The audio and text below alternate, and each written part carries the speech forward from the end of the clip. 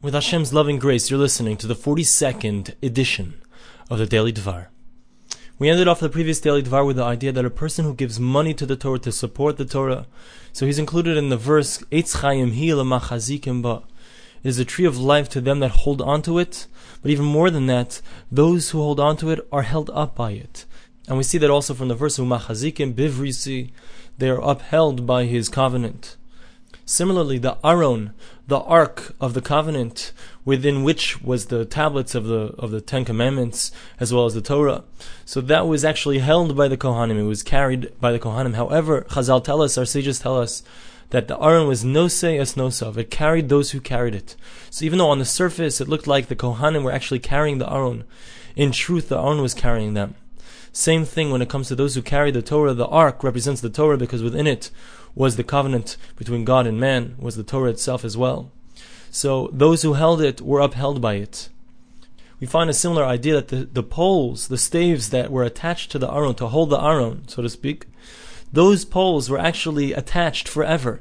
Meaning, even when they were placed in the Beis HaMikdash or the Mishkan, when it wasn't moving, when they were in the Beis HaMikdash for all times, will be in the Beis HaMikdash for all times. Because the staves represent those people who hold up the Torah, those who support the Torah.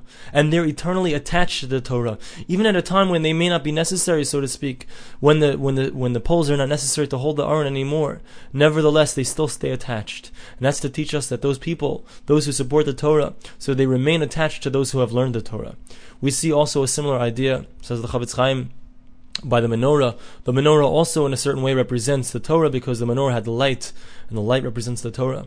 So the menorah had to be made out of one solid piece of gold. That means that the base of the menorah, which held up the menorah, was also part of the same solid piece of gold as the rest of the menorah.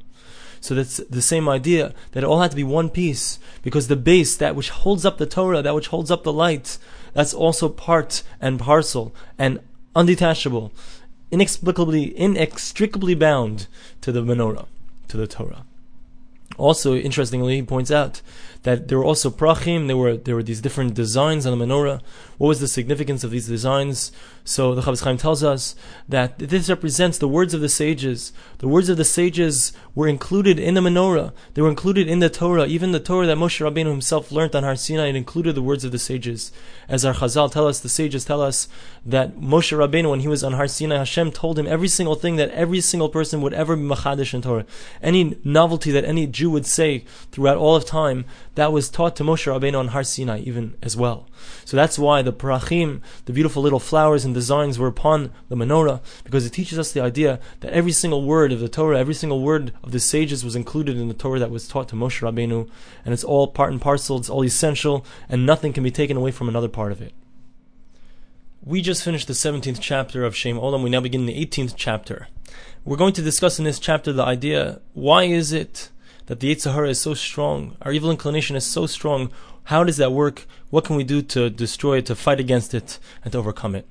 So he says that even though we know that how great the Torah is and how wonderful and how important it is, nevertheless, it's very common for a person to go outside of his house after discussing all of these ideas, leave the Beis Medrash, leave the shul, and totally forget about what he learned and do the same averos and do the same things over and over again and not strengthen himself. Why does that happen? How can he overcome it?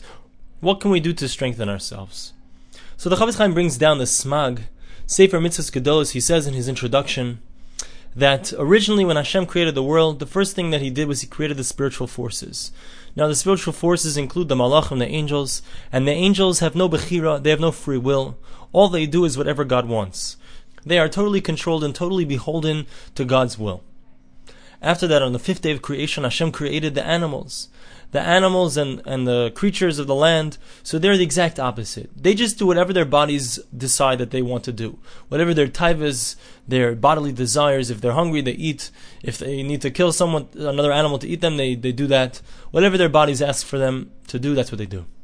Now, Hashem said on the 6th day, let's create something new, a combination between these two forces. On the one hand, he's going to have an neshama, a soul which knows about the truth and knows about God and wants to do God's will. On the other hand, there's going to be a second half of him, which is an animal body. And that animal is going to want to go after its desires. The animal desires to eat, to drink, and be merry. Now, if this person decides and chooses to go after the good things, to follow God's will, so then he'll be called a tzaddik, a righteous person.